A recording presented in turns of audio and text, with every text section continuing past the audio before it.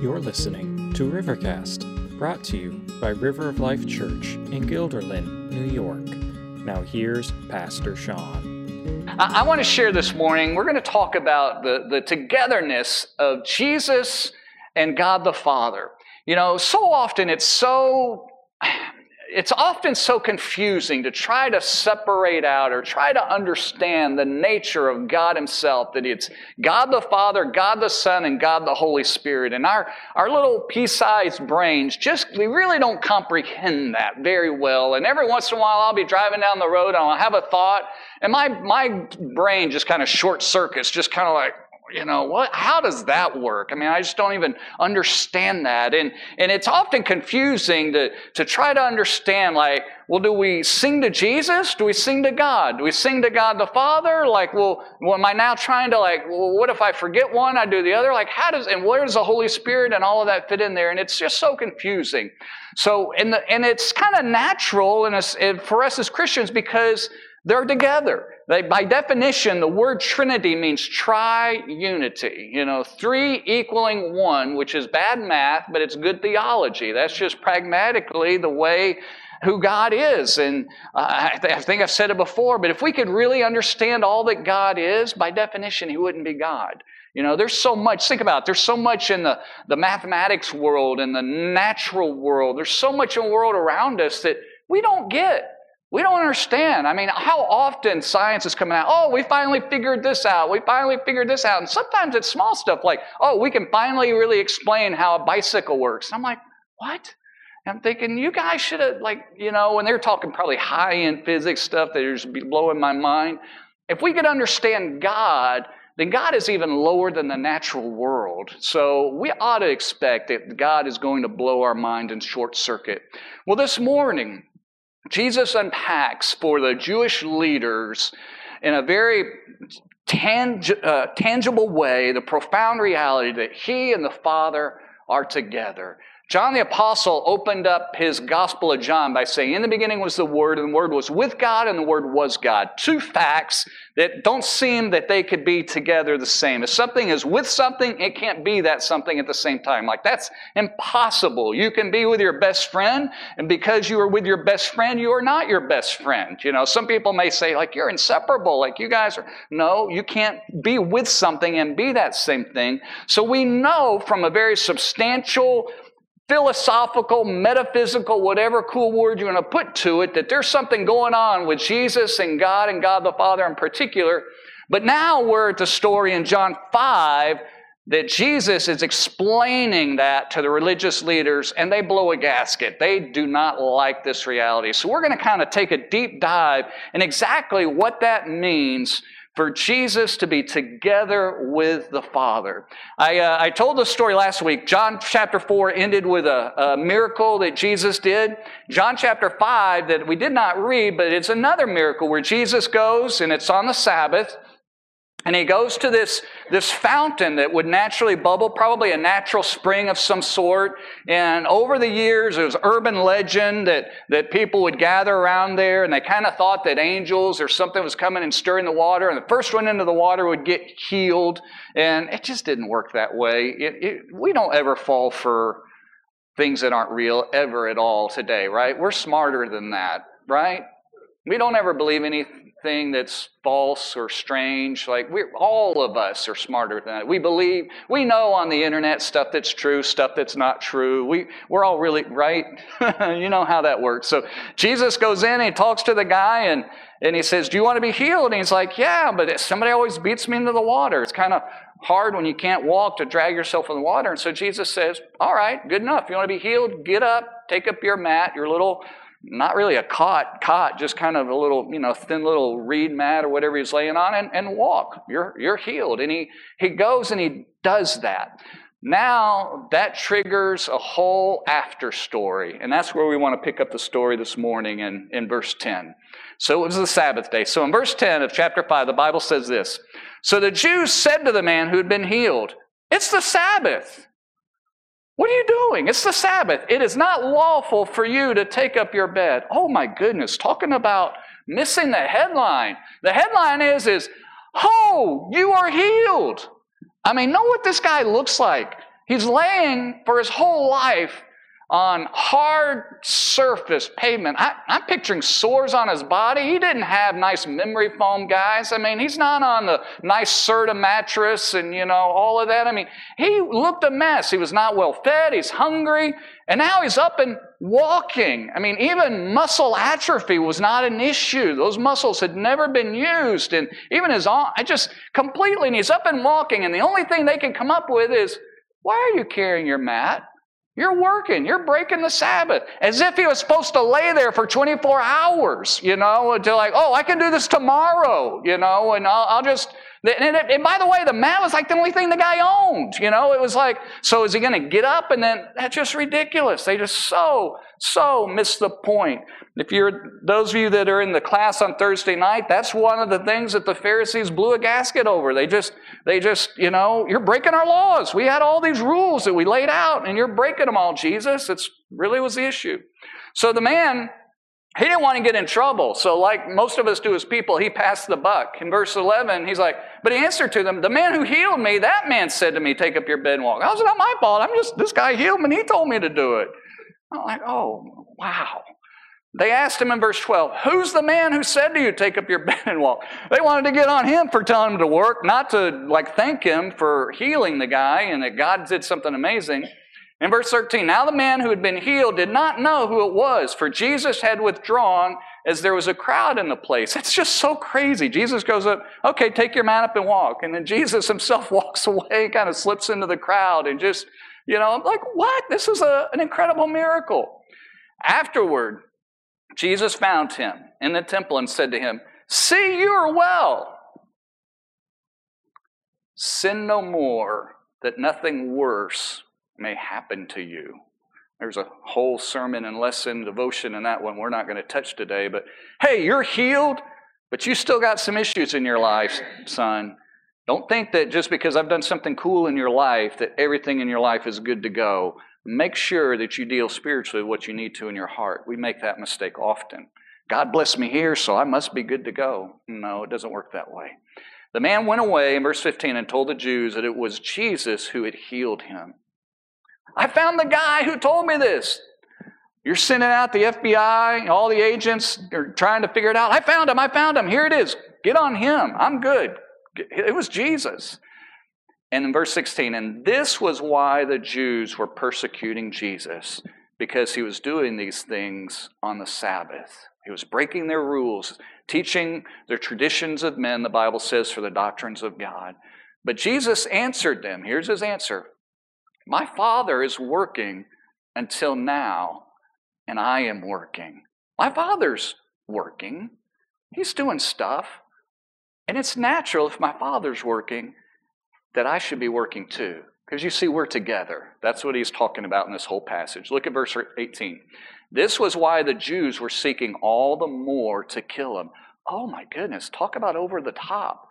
You broke the rule. Could you imagine? You didn't make the coffee right. We're going to kill you. You didn't tithe this week. You didn't pray on Monday.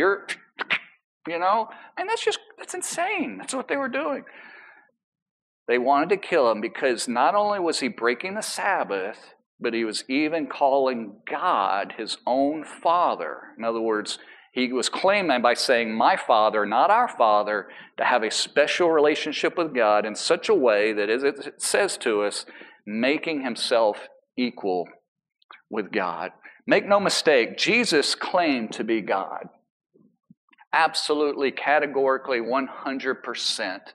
He knew when he said, my Father, that it was a claim to have such a close relationship together with God in a way that nobody in the world had ever had, that he was claiming equality with God. This is the God that had revealed himself, through all the way from Adam and Eve and down through those years. And for hundreds of years, it got all the way to Moses.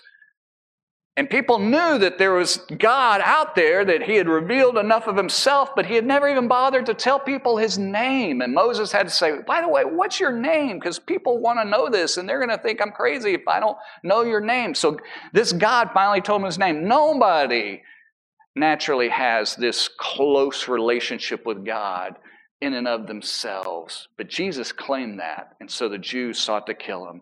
I want you to notice 4 things this morning.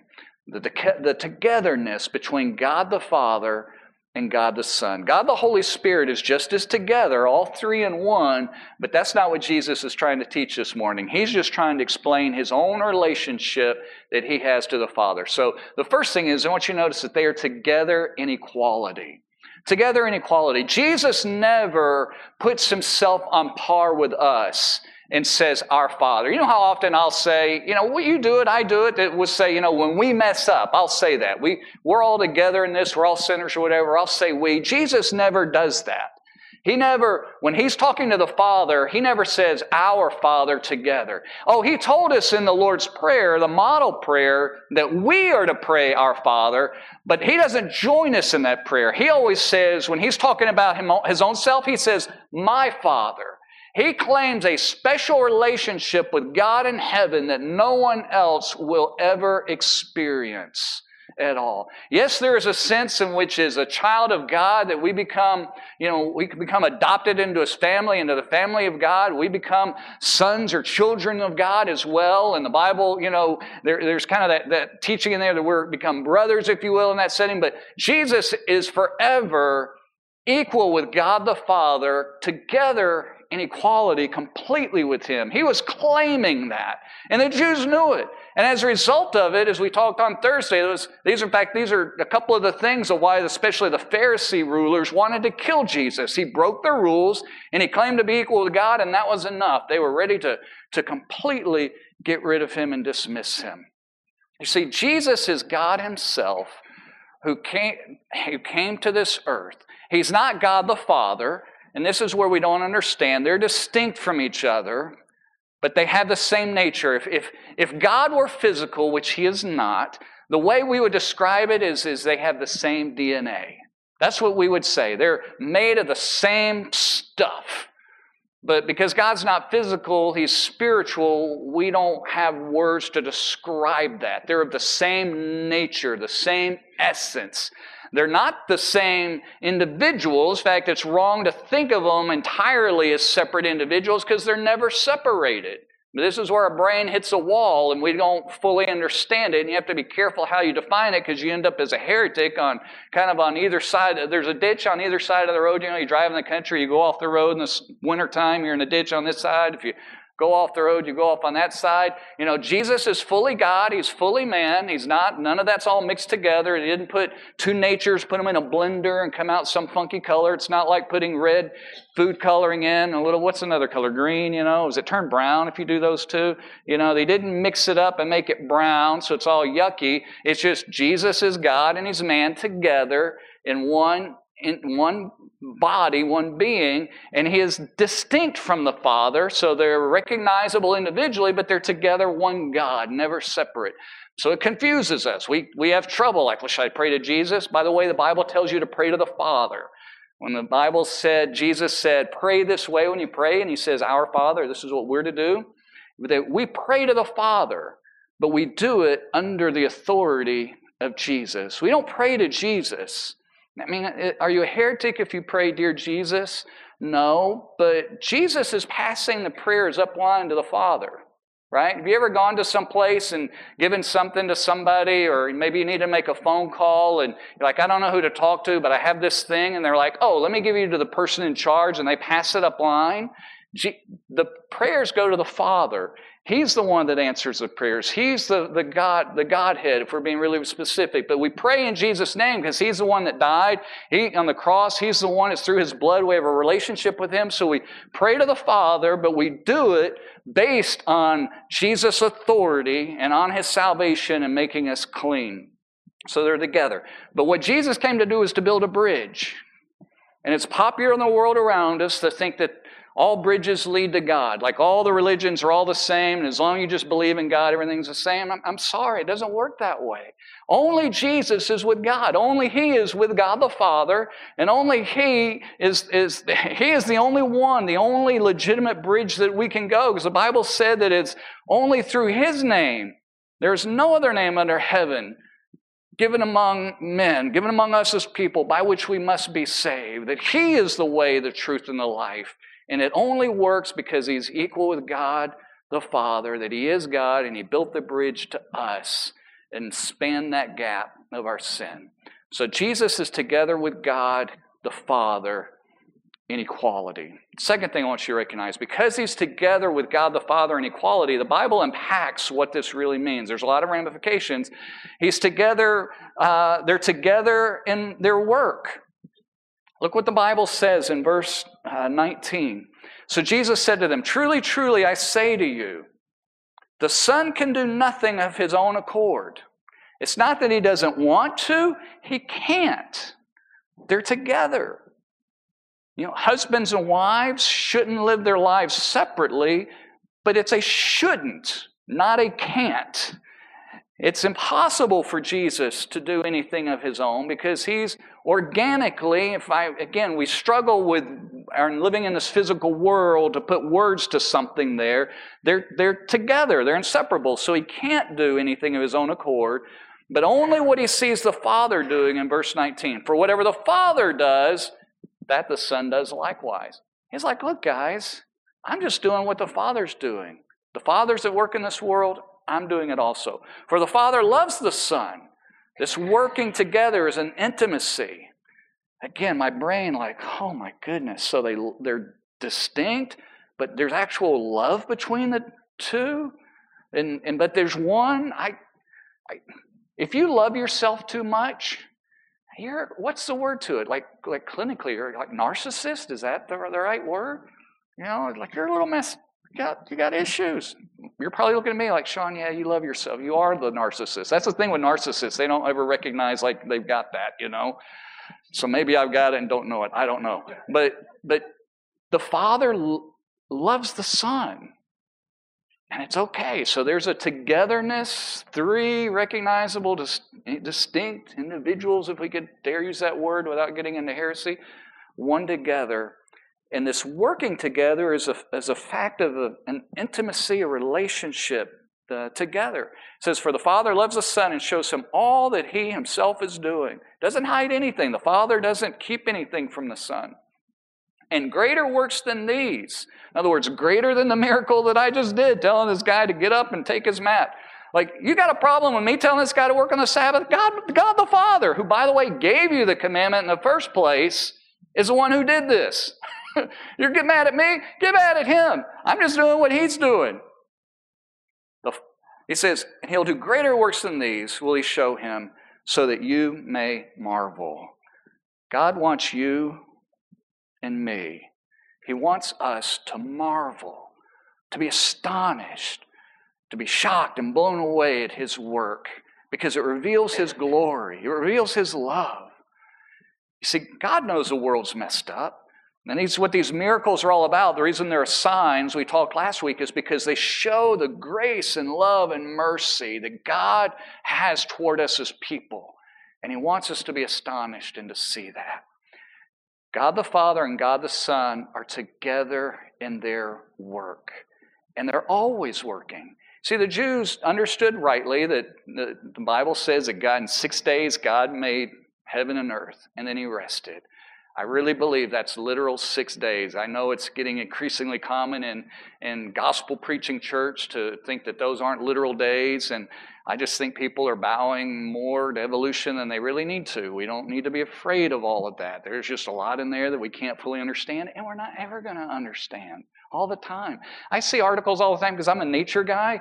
Oh, here's an animal we just found that we've thought for the last 30 years was extinct, and we just found a whole bunch of them. Like, you're not even smart enough to know which animals and plants are alive on the earth. How am I going to really think you understand what lived thousands of years ago and all of that? Like, come on, I'm not a weird conspiracy theorist. My brain's not working as fast as it needs to, but it's a little let's be a little healthy, cynical, aware of where some of the science is around us. So anyway, Jesus and God the Father together are working, and because God worked on 6 days and made heaven and earth. On the seventh day, he rested, and he told them, remember the Sabbath day and don't work on that day. The Jews went crazy and made all kinds of rules that you weren't supposed to do in order to honor that. And they went far above and beyond and made this legalistic system that if you did all those things, you'd be a good enough person. When you die, you'd go to heaven. It's kind of in essence what they were saying.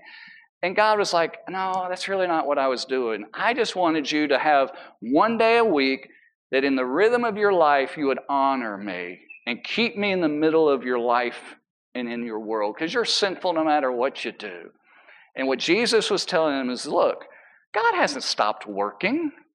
He made this world, and he's still working to keep this world spinning. You see, we look around us today, and the big thing that so many people use as an objection of why they don't want to believe in God or believe that God's good is like, look at the bad that's in the world. If God were good, I can't believe him because all this bad stuff's going on. But people miss the flip side of that. You see, the really big headline is that God is supernaturally keeping this world glued together. And he's keeping this world afloat by his grace and his mercy. And his grace and mercy is functioning every single day, and people are taking it for granted. The sun coming up this morning and going down. You can look and you can see what time sunrise and sunset's going to be for the next 100 years in Albany, New York, and figure it out down to the milliseconds and all of that. Is a testimony of God's incredible mercy and grace. God is holy. He's not only the creator, but the sustainer of the world in which we live. And Jesus coming and doing miracles is a testimony that God is not only regularly showing his grace and mercy in this world, but he's even supernaturally trying to get our attention and bring those good things in. And Jesus is saying, what? Of course I should be working today. There's not a day that I'm not working to keep this world going and to bless it and to bring blessing into this world. It's an automatic kind of thing. Here's a practical implication for your life and for mine. You and I too often miss that truth. And let's be really honest with ourselves, all right? We get up and we go to work and we dread the day or we dread the week. And we know that God is with us. But we struggle to really believe that he's going to help us navigate that mess that we're in. Or we struggle with the things going on in our family, and we fail to really believe that God is going to work and help us in that. You see, God is still at work in every area of your life, folks. There's not an area of your world that God is taking a vacation from. Not one. Not a single area. Not one where he's just going to sleep and like, I'm tired. I think I just want to chill and watch a little football this week, see how the teams do. He never takes a break. The weirdness for us is we work, we get tired. God works, he doesn't even exert energy. Like there's not a negative deficit to his working. He just does his thing, and it's just so automatic to us that we just think it's just normal, and God is just at work. So for you and for me, we really need to step back and say, God, forgive me for taking your work in the world around me for granted. Forgive me for thinking that even the little stuff going on in my world, that I somehow think it's too little that you don't care about. There's not an area in your life that God is not only not intimately acquainted, but he is not intimately at work in your world. Now, sometimes we think he's away from that, and sometimes it's just because things are hard. But folks, let's be real. After Adam and Eve, didn't he tell Adam and Eve, you've sinned, you've really messed up, and by the way, your life is going to be really hard. That's what he said. Eve, you are going to sweat hard having babies. And it's not just physically having them, it's just raising them and all of that mess that goes with that. Men, your work and your life, your things are just not going to work the way they're supposed to. That's the whole weeds are all about. Things are going to break down. Things aren't going to happen. You're going to have a hard life. But I'm still with you. I'm removing you from my presence, removing you from the garden. I'm still here, but you're going to have a hard life. And we struggle to even let those things be a reality. We go through those difficult things, and we somehow think that well, God's just not working. He is. He's just letting happen what He already told us, that life is going to be hard, but He is still at work around us. And so we need to repent of that when we forget it. We need to have confidence in it and hope as we go into the day.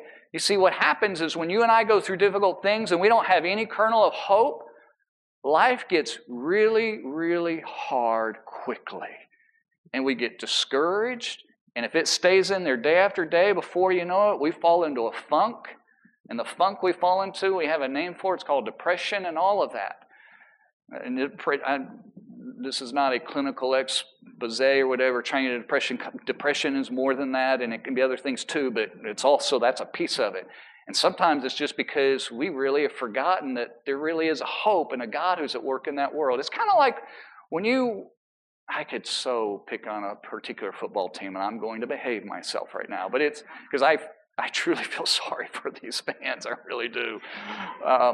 But when your team never wins ever, and you watch them out of loyalty, but you have no hope of them ever doing very well, like that's a pretty miserable existence, right?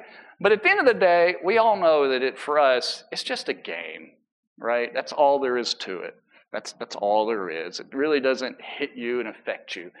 But when that game is your life and the stuff you're dealing with, and you lose the hope that there's a God in heaven that somehow, even when this is really crazy and going on, that God is still watching over you and taking care of you and it's going to be all good, when you lose that practical conscious in your brain, in your mind, in the middle of those meetings, in the middle of things going down bad, life gets dark quickly. And the lesson we need to take out of this, what Jesus is telling them, guys, God's at work always, in every area, in small little places, talking to a guy by a fountain that you knew nothing about, far away from the temple, far away from the church. God's at work, and I'm right alongside working with him too. Jesus is at work all around us, and we should live with that kind of attitude. Second thing that we need, that this pragmatically means, it means that it's the whole reason why we pray. Because God is at work today, we pray. If God were not at work today, what are we praying for? See, God didn't sit in heaven. You ever have the little tops or spin little things, you spin them? It's not that God just started this world out in 6 days and spun it and then said, okay, I'm going to get to see what happens. And we just go about doing our thing and God just sits back and watches. He's actively involved. And because He's actively involved, we pray. God, would you do something about this? And it's this truth is why prayer exists. Now, the problem with prayer is that you and I, so too often, we fall into the place where, God, I don't like this. I'm asking you to change this. And the Bible tells us is that when we pray, we often don't have what we receive because really, we just want to get our way. Really, we just want to get the results of that and get the benefit of that for us. We want to feel better about it. We want to be blessed. We want something to work out. Even if it's praying, sometimes we pray for somebody else. We want them to get blessed, but we want to feel good by them being blessed. Like we're all more narcissistic than we really want to admit. And Jesus, the Bible says, he was sitting back, it's like, it's not the way the world works. You see, our prayers actually should be not getting our will done in heaven. It's really getting God's will done on earth. It's all about His kingdom coming, His will being done. And so our prayer goes to Him saying, God, you're at work in this world. This is your kingdom. We live in your world. And God, would you do something? You've told us you want to see people saved. You've told us you want to change lives. You've told us you want to work. And God, would you do that? And God, I may be all wet. I may just not really know exactly what you want to do. In fact, I really don't. But I'm asking you to do something. And if I'm out to lunch, if I'm in left field, it's okay. Would you at least help us endure and work through that? But it's because God is at work that we expect Him to be at work all around us in every area of our life and other people's lives. It's why we can give hope to other people when they're struggling that, hey, there's a God in heaven who loves you and wants to help you through this. And it's because of that that we pray and we go to Him and pray. That's the second thing. Third thing, not only does There's Jesus together with God the Father in equality. They're together and at work in the world around us, that Jesus is at work always around us, but they're also together in eternal life. Look what the Bible goes on and says. Jesus said that greater things, He's going to show greater works than these. I don't know about you, but taking a guy that's been paralyzed, not being able to walk, that's pretty heady stuff. And He's going to do greater. And He explains what the greater is in verse 21. For as the Father raises the dead and gives them life, so also the Son gives life to whom He will. Whoever He wants to, He's going to give life to. For the Father judges no one, but has given all judgment to the Son. I'll hit that in a minute. That all may honor the Son just as they honor the Father. So we honor and we worship both together, one God, and it's okay to praise God and to praise the Father and praise Jesus and all of that. It's okay. They're in it together. You honor one, you honor the other. But you can't really honor God by dishonoring the Son. It's only through Him that we have that relationship and honor Him. Verse 24, truly, truly, I say to you, whoever hears my word and believes Him who sent me has eternal life. Eternal life, right? Raised from the dead. God the Father is going to raise from the dead. By the way, I give life and I raise from the dead. And if you hear the words that I'm saying, because I'm saying words that are in agreement with the Father, we don't do anything differently. And if you believe my words that I'm speaking, and you believe the one who sent me, then you have eternal life. And He does not come into judgment, but has passed from death to life. You see, Jesus and the Father are together in giving eternal life. What Jesus came to do was to give life. He did those miracles as proof, not only that He could give life, but that's what He wanted to do. Jesus said, I've come that they might have life and have it more abundantly. It's bad English, but it makes perfectly good sense. Like He wants us to have abundant life and have it even more abundantly and momentum building upon it out of that life relationship that we have with Jesus Christ. What the Father is doing and what the Son are doing together is operating, and the Holy Spirit is too, but He's not explaining us that part of the equation. He's being like a math teacher that says you're not ready for the third part until you get the second part down. We're only getting the first piece of this today. Jesus is going deep and unpacking it pragmatically for us. But He says, guys, here's what I'm about. I'm not just going around trying to tweak your nose and get you all, messed up because I'm doing stuff on the Sabbath day and healing. We're running a rescue mission. You're dead. This world is dead. And my Father and I are both at work trying to bring it life. That's what we're about. And that's what we're all about. And if you're getting so focused on this other stuff, then you're missing the boat. Side little thing, we could kind of go off on this, but so many Christians today get so uptight about all kinds of stuff that just absolutely is meaningless. Just like we make such a big deal about so many things. I'll pick an easy one. When days gone by, like, do you use hymns or not? Do you sing from hymns or hymnals or not? Do you do this? It's like, seriously? I think the Lord Jesus is about something much bigger than all of that. He's about bringing salvation to the world. Let's focus on the big stuff and let all that other stuff go and fall away. But He says, we're coming to give life. I want you to notice this a little bit further. And Jesus, as He's unpacking this, kind of goes back and forth in these topics, but my brain can't do what He does, so I kind of pick little topic by topic to unpack it. But look what He says. This is really significant. He says, truly, truly, in verse 25, I say to you, an hour is coming and is now here when the dead will hear the voice of the Son of God, and those who hear will live. For as the Father has life in Himself. By the way, you think this world got created, however it happens, has life spontaneously in and of itself? By definition, you're claiming this world to be God. Only God has life naturally within Himself.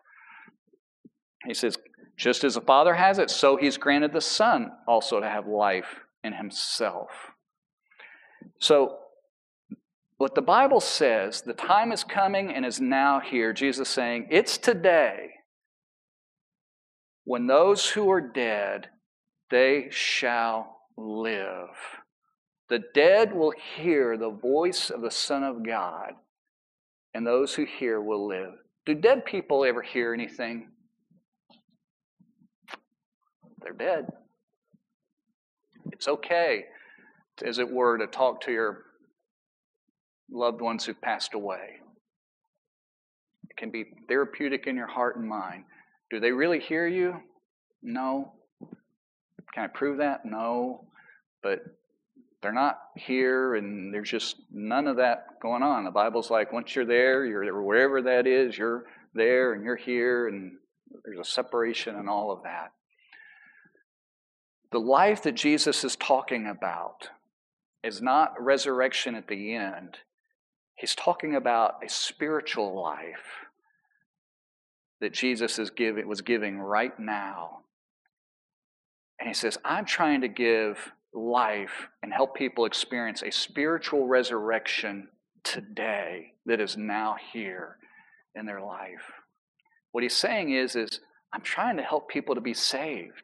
I'm trying to help people be forgiven of their sins. I'm trying to help people who are dead in their trespasses and sin, the things that they've done wrong. They've trespassed and done what God said don't do, and they've missed the mark. Their sin has missed the mark of the perfection that God gave, and so we're corrupt and we're sinful, and because of that, we're dead spiritually, and I'm trying to give life.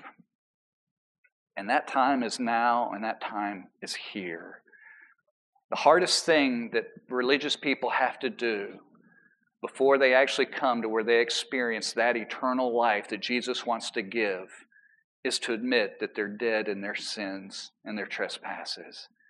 You see, when people have been brought up religiously their whole life, and they can never remember a time when they didn't believe in God and know about these things and all of it, they somehow think that they have life.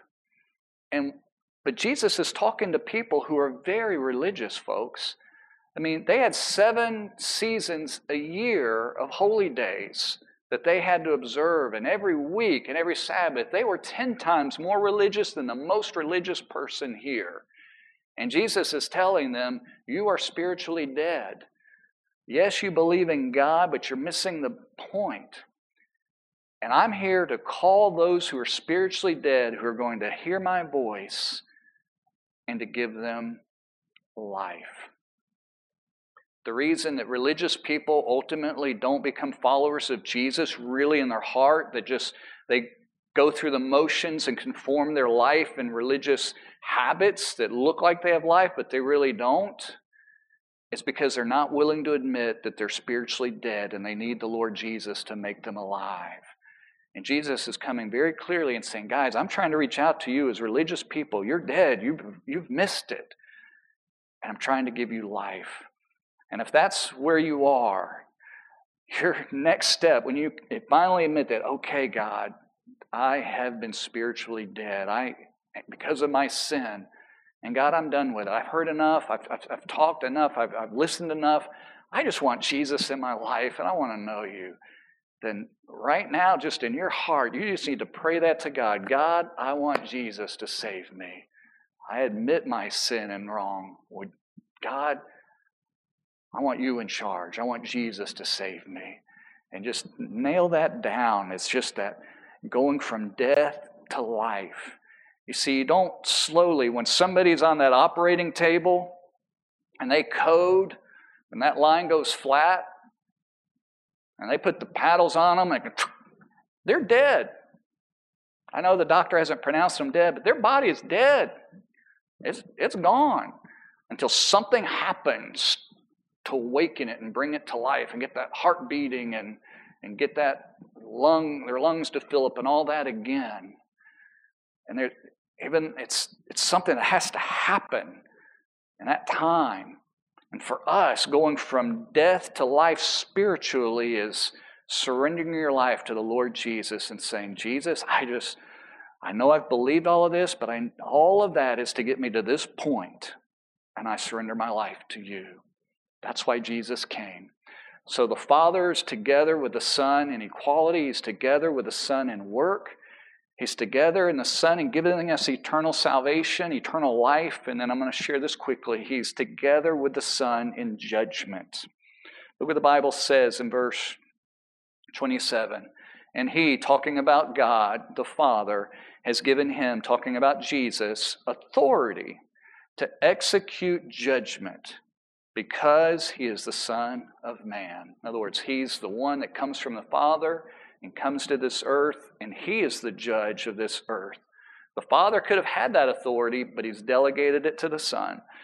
Do not marvel at this, in verse 28. For an hour is coming when all who are in the tombs, notice this resurrection's coming. The now is here, the spiritual resurrection is already here, but he says the time's coming in the future when all who are in the tombs, physically dead, will hear his voice and come out. And those who have done good to the resurrection of life, and to those who have done evil to the resurrection of judgment. No middle ground. Despite what our world likes to think, this is very binary.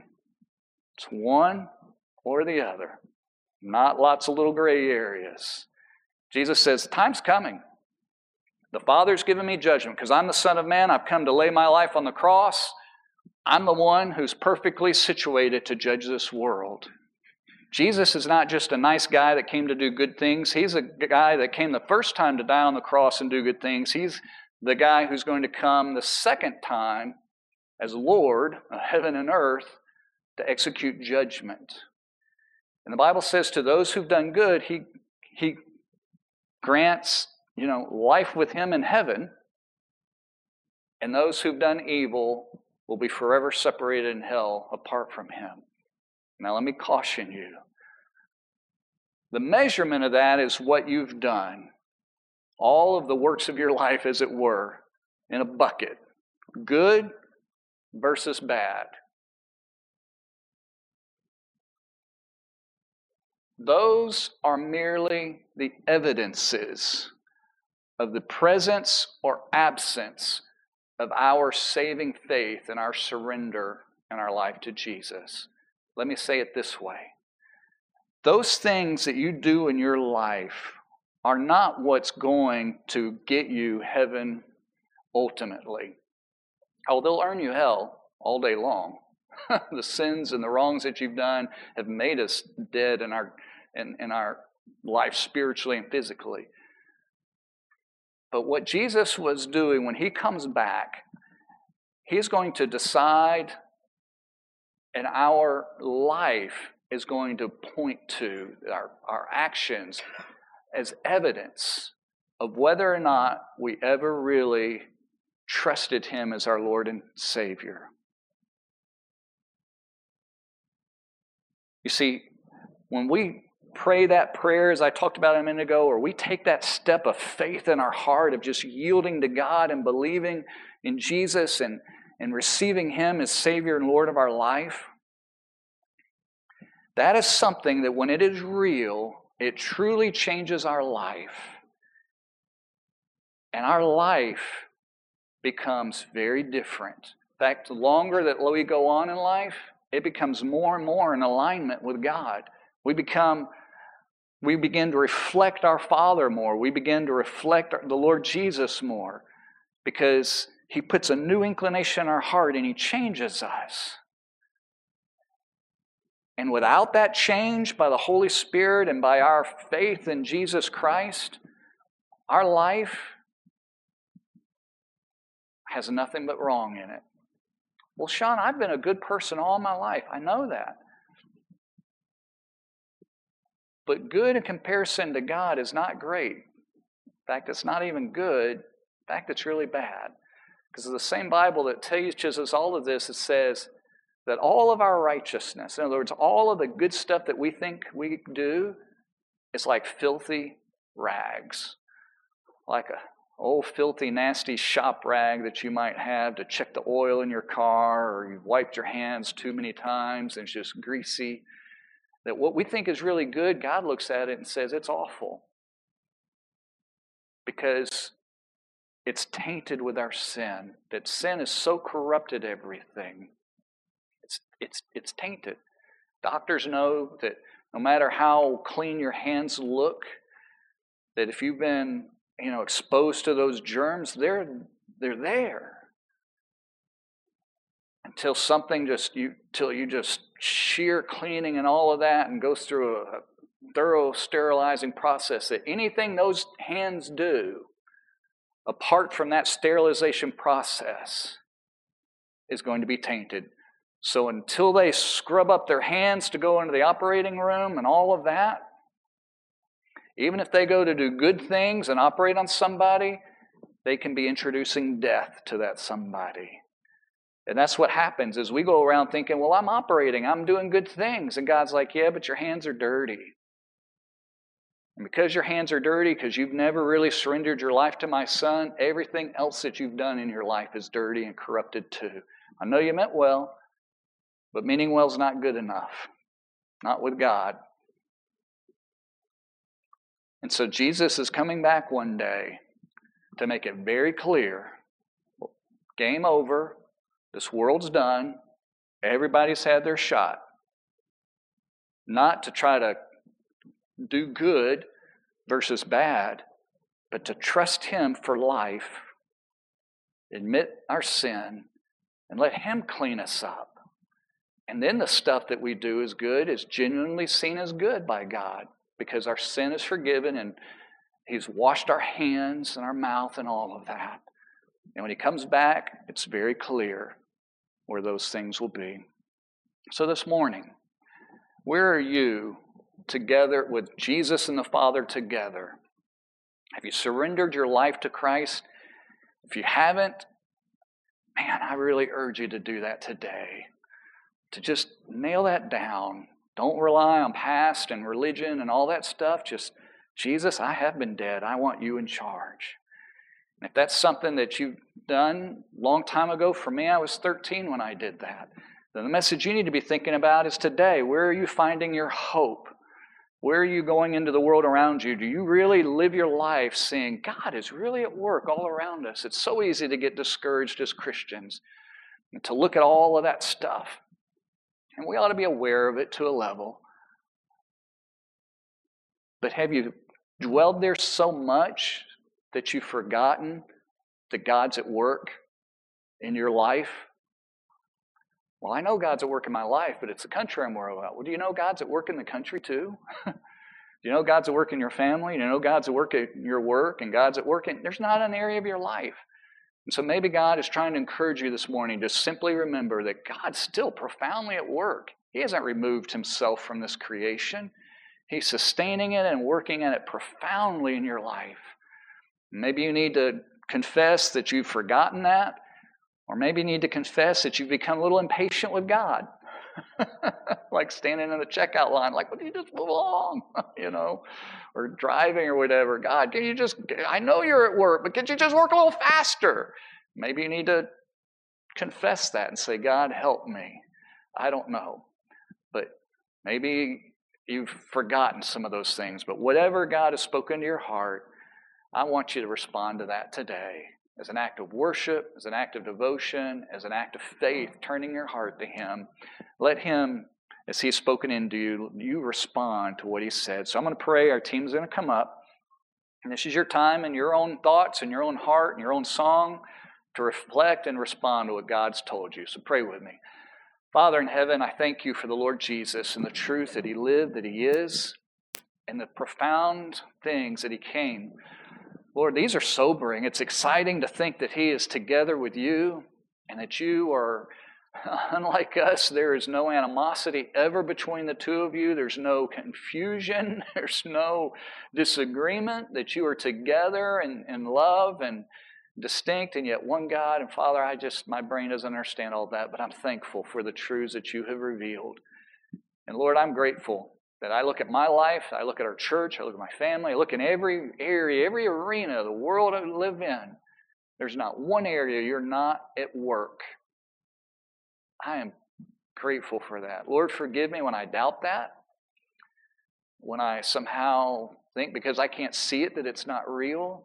And would you help me and help us as a church to truly live like that's a reality. And Father, I pray for those that you have been working in their life, that you have been calling to salvation, who are spiritually dead, and you are calling them to you.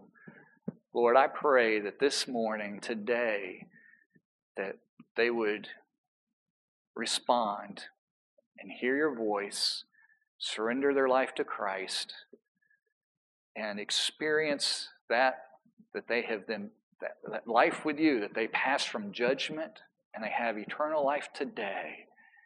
And they live, and they can live for the rest of their life forgiven of sins and with you intimately involved in their life in a way that they know you and experience your grace and your power and your presence. Lord, I pray for them. Help them to take that step of faith today. Pray this in Jesus' name. Amen. Won't you stand?